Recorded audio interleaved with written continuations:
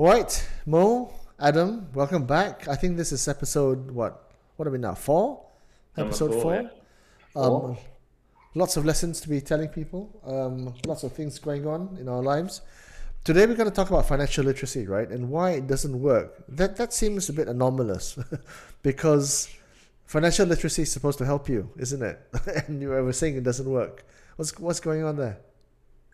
Right. So there's this thing, Chuang. It's a term coined by some of these, I think by two Yale professors. It's called the GI Joe fallacy. I don't know. Maybe you might be familiar with the cartoon GI Joe. You know that TV program in the 80s. Yeah, roughly. Yeah, yeah. American, aggressive, American, right? violence, Little death. fiction. Right, cartoon. Yeah. Yeah, So it's a cartoon, and at the end of every cartoon episode, they would have like a because it's a children's program, they would have this like PSA, and like for example, like there'll be like a scene of these kids saying, "Oh, I have a tummy ache. Oh, let's go to the medicine cabinet," and then one of the GI Joes would step in and say, "Hey, you shouldn't be taking medication without any adults here," or stuff like that. So it's like more every end of every episode, they'll give you this PSA, and then the kids will respond, "Thanks, GI Joe. Now I know." And then the GI Joe will reply, "And knowing is half the battle." In actual fact, so the fallacy actually puts out this idea that knowing is not half the battle. Same goes with financial literacy, right? We all know the formula to it is spend less, save more. We all know it. No one will tell you, but why is it so hard to actually do it? So, I mean, over the past 1 year that we've been studying as well, studying the sentiments and how Malaysians actually react to this, everyone knows what to do. Spend less, save more. But it's hard because it's an environmental problem. There's nothing wrong with you if you can't keep into a budget, or it's more of your surroundings that comes into play. Everything is built around spending more and saving less. You get pop-ups from your phone, you get ads, targeted ads coming at you to be saving this, and this is why it's actually quite I would say, I mean, to be very candid, it's very toxic in a sense where people spend more on the idea that they're actually saving more as well.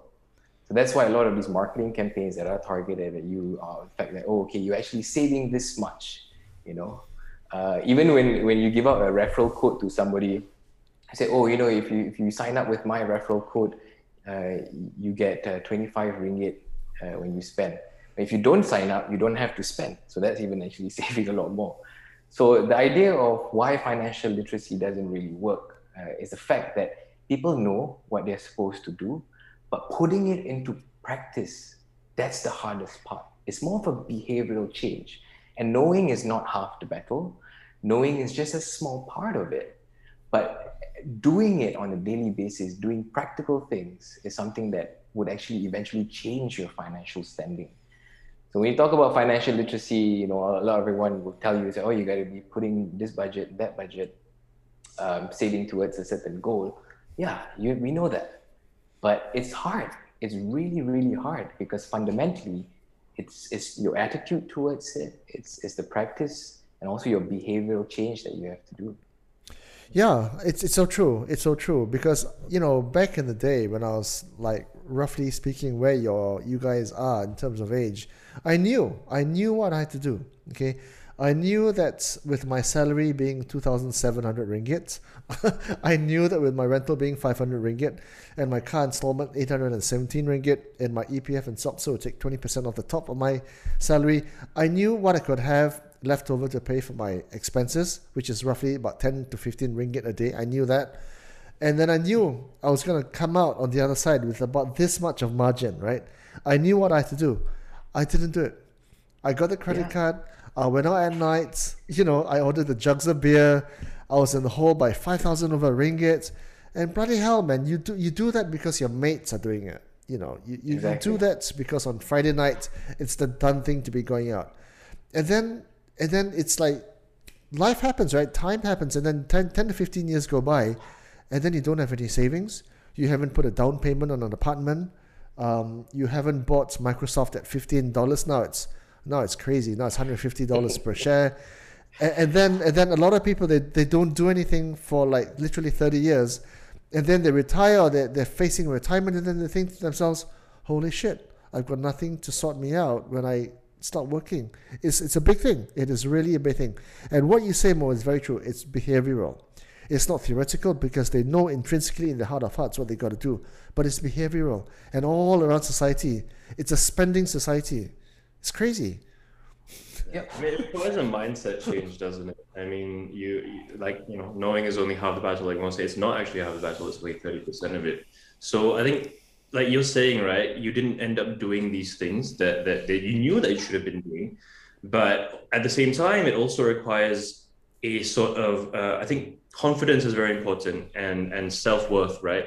You actually have to be able to believe that you're actually worthy of being someone successful and someone rich, because if you don't act or play the part, again, right, it's about doing things, right? So if you don't act or play the part of a rich person, you're never going to be a rich person, right? So it really does require a mindset change in terms of, how do I start thinking about money in a much more sort of abundant way, not a scarce sort of way, right? There's money is everywhere, but you need to be equipped with the right tools and the right skill set in order to actually go out there and find it. Knowing that it's there is one thing, right? But then you got to actually act upon that, right? So it's just a mindset and a behavioral change, right? And it's interesting when you say that, life hits you and then you realize that, oh shit, I haven't done anything.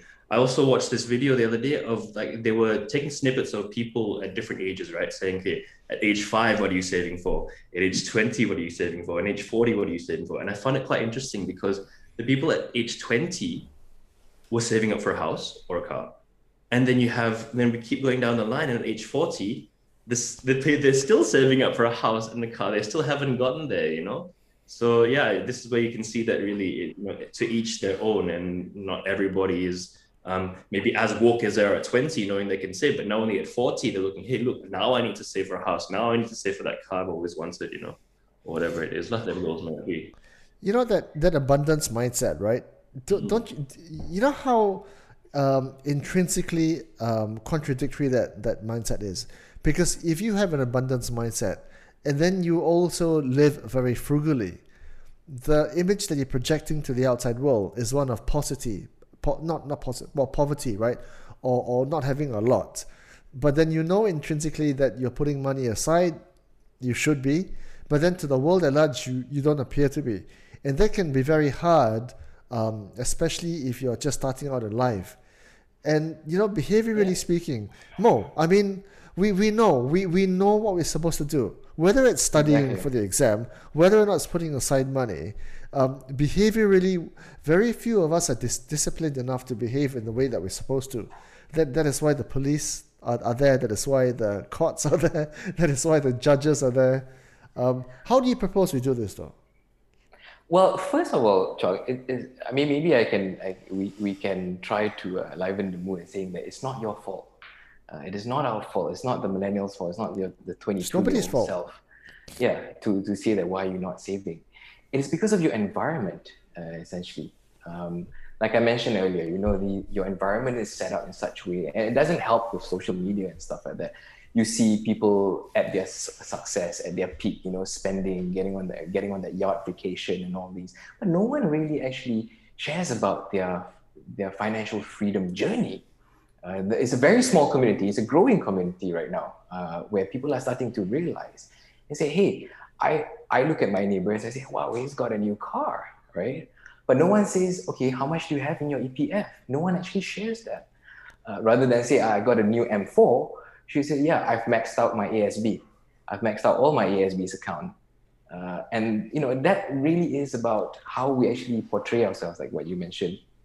I'd rather have a maxed out ASB account than the M4. Yeah. But obviously, no one actually shares that. And I think it's about building this community where we turn it on its head and say, hey, look, success in life really isn't about the fleshy things, but it's about the time and freedom that we are able to achieve. Ultimately, that's wealth, right? Wealth is just your time and your freedom, and the money that you use is just an economic vehicle to actually store this for when you actually want to discharge it. So I think what we probably need to do is to have this open conversation and start talking about, start going up to your coworkers and say, hey, how much are you earning? We're doing the same job. Are we paid equally? Am I being valued the same way as you are? Having these open conversations that might sometimes feel very taboo and very awkward is something that we need to change. And that starts really from behavior.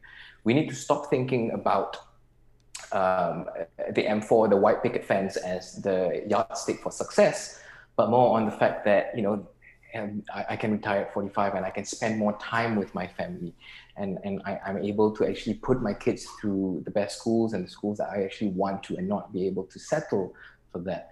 So it really all depends on what, how our environment is actually playing this out to be.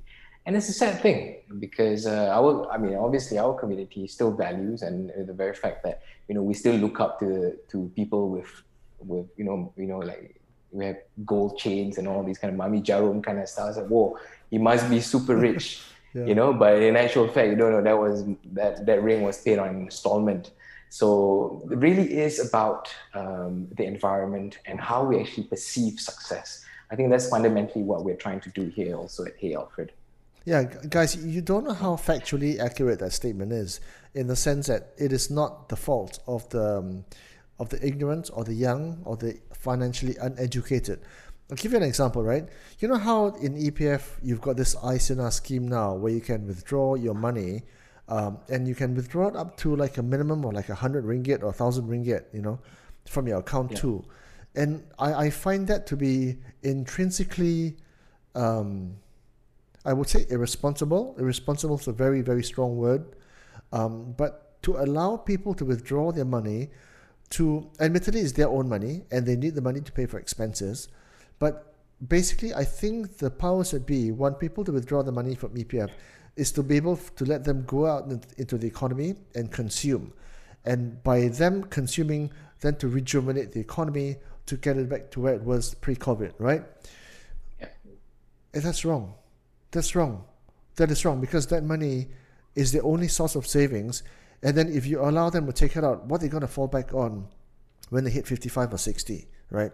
Yes, it's their money, but to let them do that so that you allow millions and millions of people to be responsible for rejuvenating the economy, when let's face it, right? By and large, if the country was responsible before COVID happened, like say Singapore, for example, which has like, I don't know, hundreds and hundreds and hundreds of billions of Sing dollars in reserves, then you wouldn't have to resort to such desperate measures, right? Because you've got the savings and you haven't had things like corruption or whatever to waste it all away. Then you wouldn't have to put the responsibility onto the people for them to bring the economy back. And you can see that happening in America as well. America's debt is ballooned.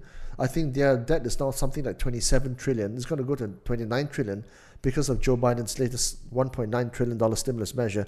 That's all on the taxpayer. It's not on the government. So there's very, very few fiscally responsible countries in the world today. I'd say Singapore is one of them, maybe. I'd say that some of the Scandinavian countries are quite responsible. But by and large, they're putting the responsibility on the people. And I think that is inherently irresponsible, And compared to them, which are all these batteries of economists versus the uneducated masses, cannot fight. No fight, Yeah, I guess. Well, different nations adopt different economic policies in that sense, and this Keynesian way of thinking, like just putting more monetary currency policy, into the market. Yeah, the monetary policy is somewhat flawed, right? I mean, like we take for example our own country with, we know that the country is already in debt. We're reaching at like an 89% of debt ceiling or something like that. But we're still, they're still printing more currencies and flooding the market, just so that, the velocity of transaction actually goes round and round, and people spend more, and that adds on to, it contributes to the GDP increase and all these other stuff. Because at the end of the day, how we actually track this is all numbers. It might look numbers from a monetary policy standpoint, with an increased GDP, increased velocity of movement, payments, transaction going on. That's something that they have to look after, because that stimulates the economy. But when you actually go down to the granular and you actually see how it's affecting people's lives, that's the big social problem that I think a lot of these economic policies don't actually address. They are economists for some reason, and they're not socialists, right? And they look at the ones and zeros.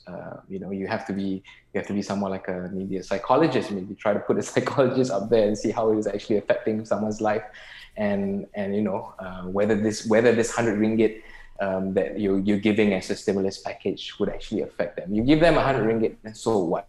It's going to be gone the next day. They're going to blow it up and buy something, or even in fact use it for their daily need.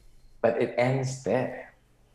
Yeah, I mean, I agree. I mean, I think there is a certain degree of irresponsibility if you're like essentially just giving people this free money, essentially, like Mo said, just to be able to transact so they can trace that, okay, the economy is doing well or whatnot, right? There should be some kind of education. Okay, look, we're going to give you 100 ringgit, go out and maybe spend on this, something that you need or essential. In fact, I mean, again, this is taxpayers' money, right? They don't even need to just give out free cash. What they can in fact do is come up with a package that is more beneficial, right? Maybe whether that be in in the form of like actual food or actual supplies and actual appliances or whatnot.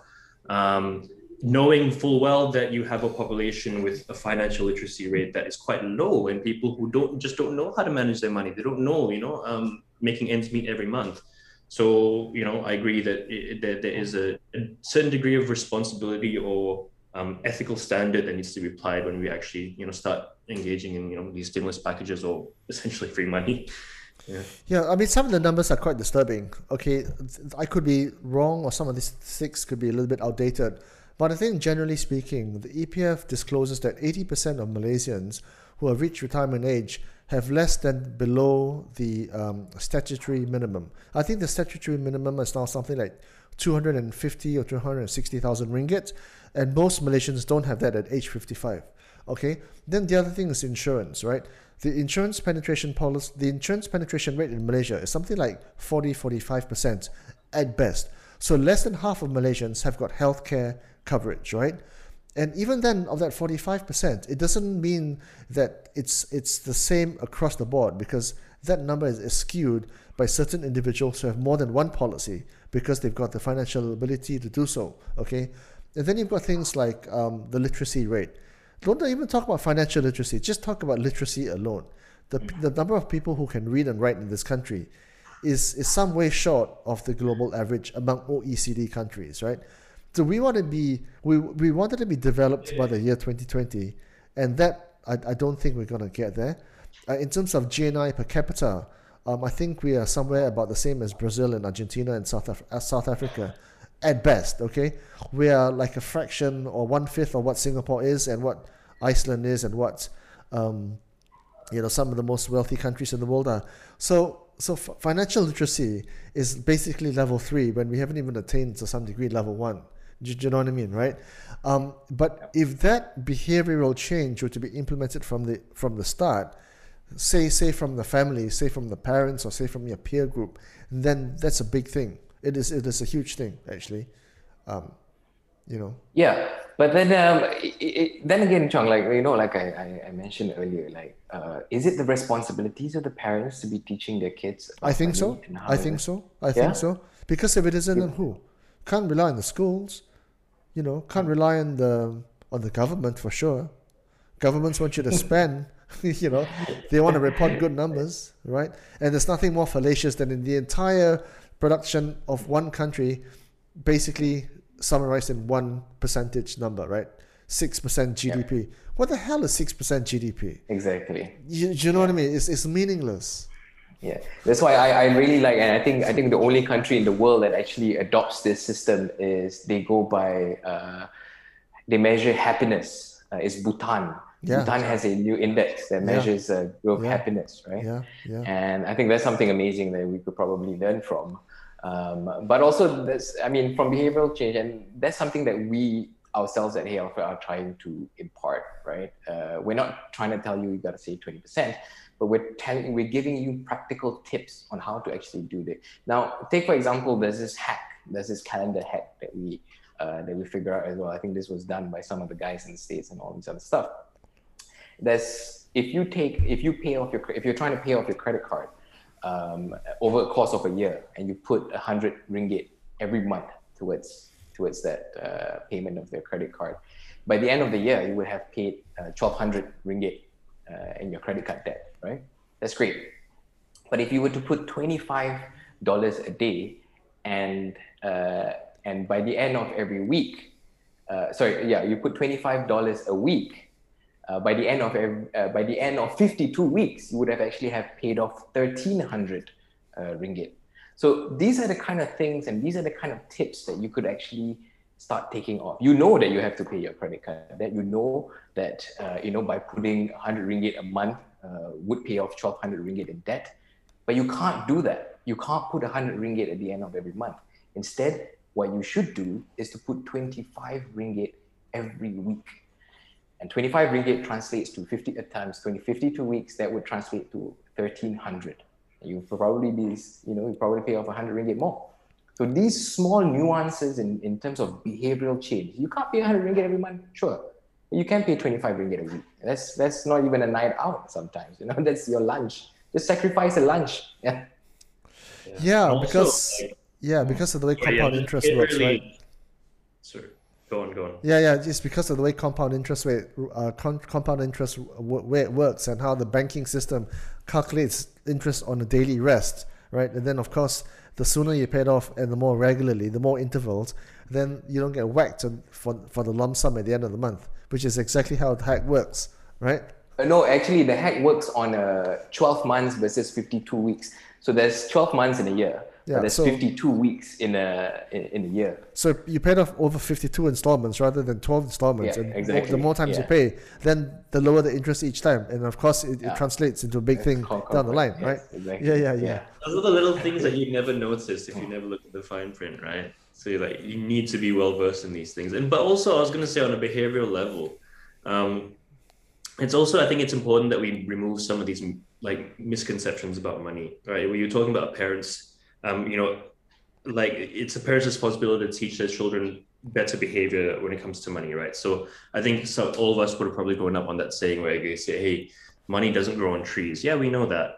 Or money is the root of all evil, right? We've all heard these sayings before. And what that actually does, it actually kind of stops a person from actively going out there and being able to sort of formulate their own way of you know what I mean, like getting more money or whatnot, right? It actually becomes a barrier to success because you're afraid of success and you're afraid of the next best thing. And so that's why I think a lot of people also don't end up saving. It's just because, or even planning out their lives, it's just because they think, I'm never going to get there anyway. I'm never going to be as rich as the next person, right? We always compare us to the next best person.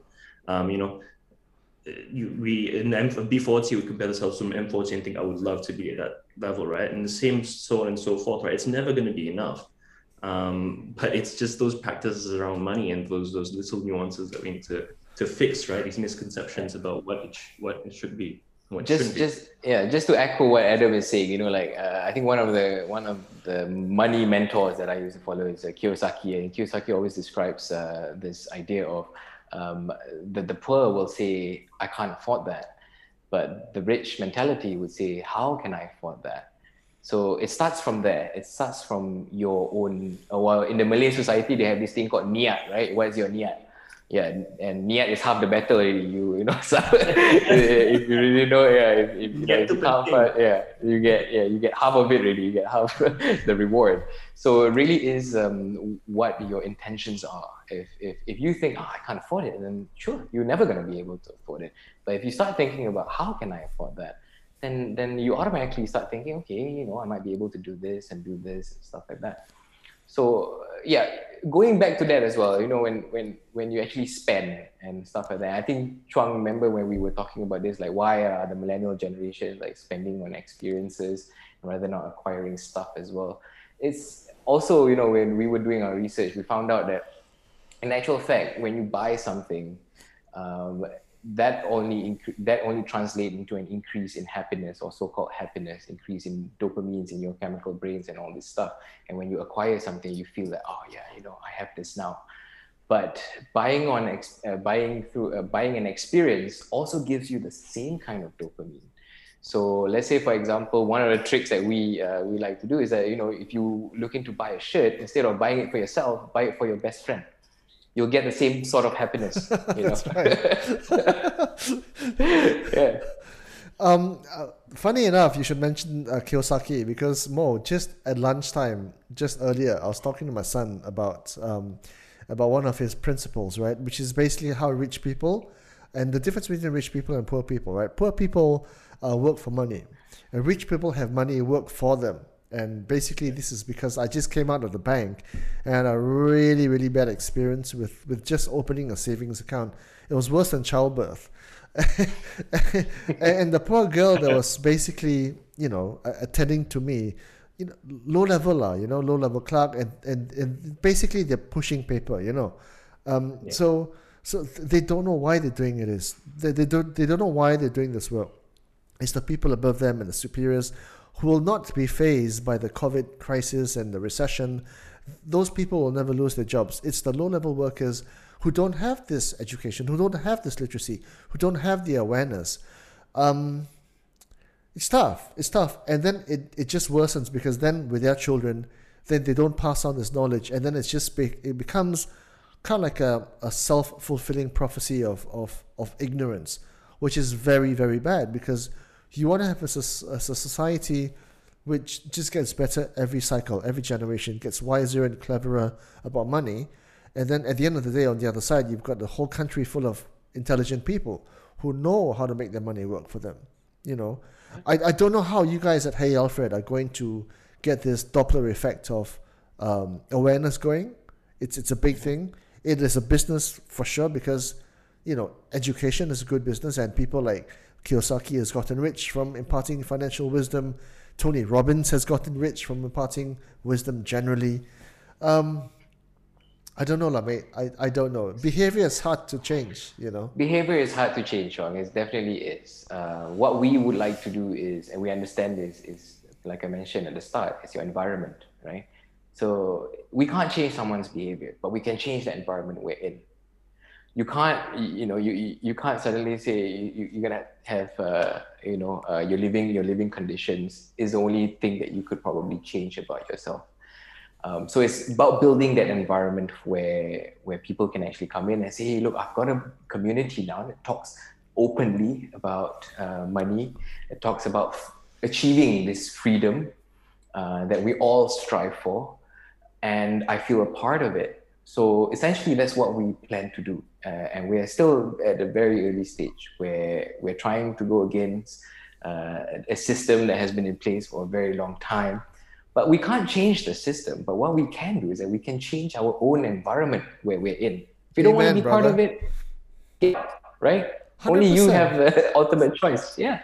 100%. How big is the community now? How many people have you got in terms of the people on your platform?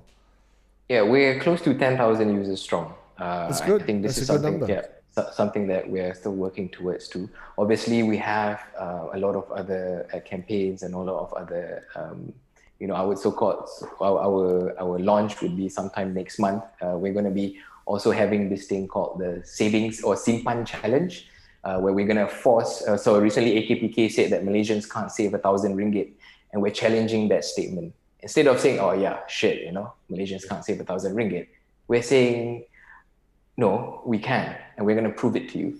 So in the month of April, we're going to have this game whereby we're going to actually force upon you to save 1,000 ringgit. And if you do, you win some cash.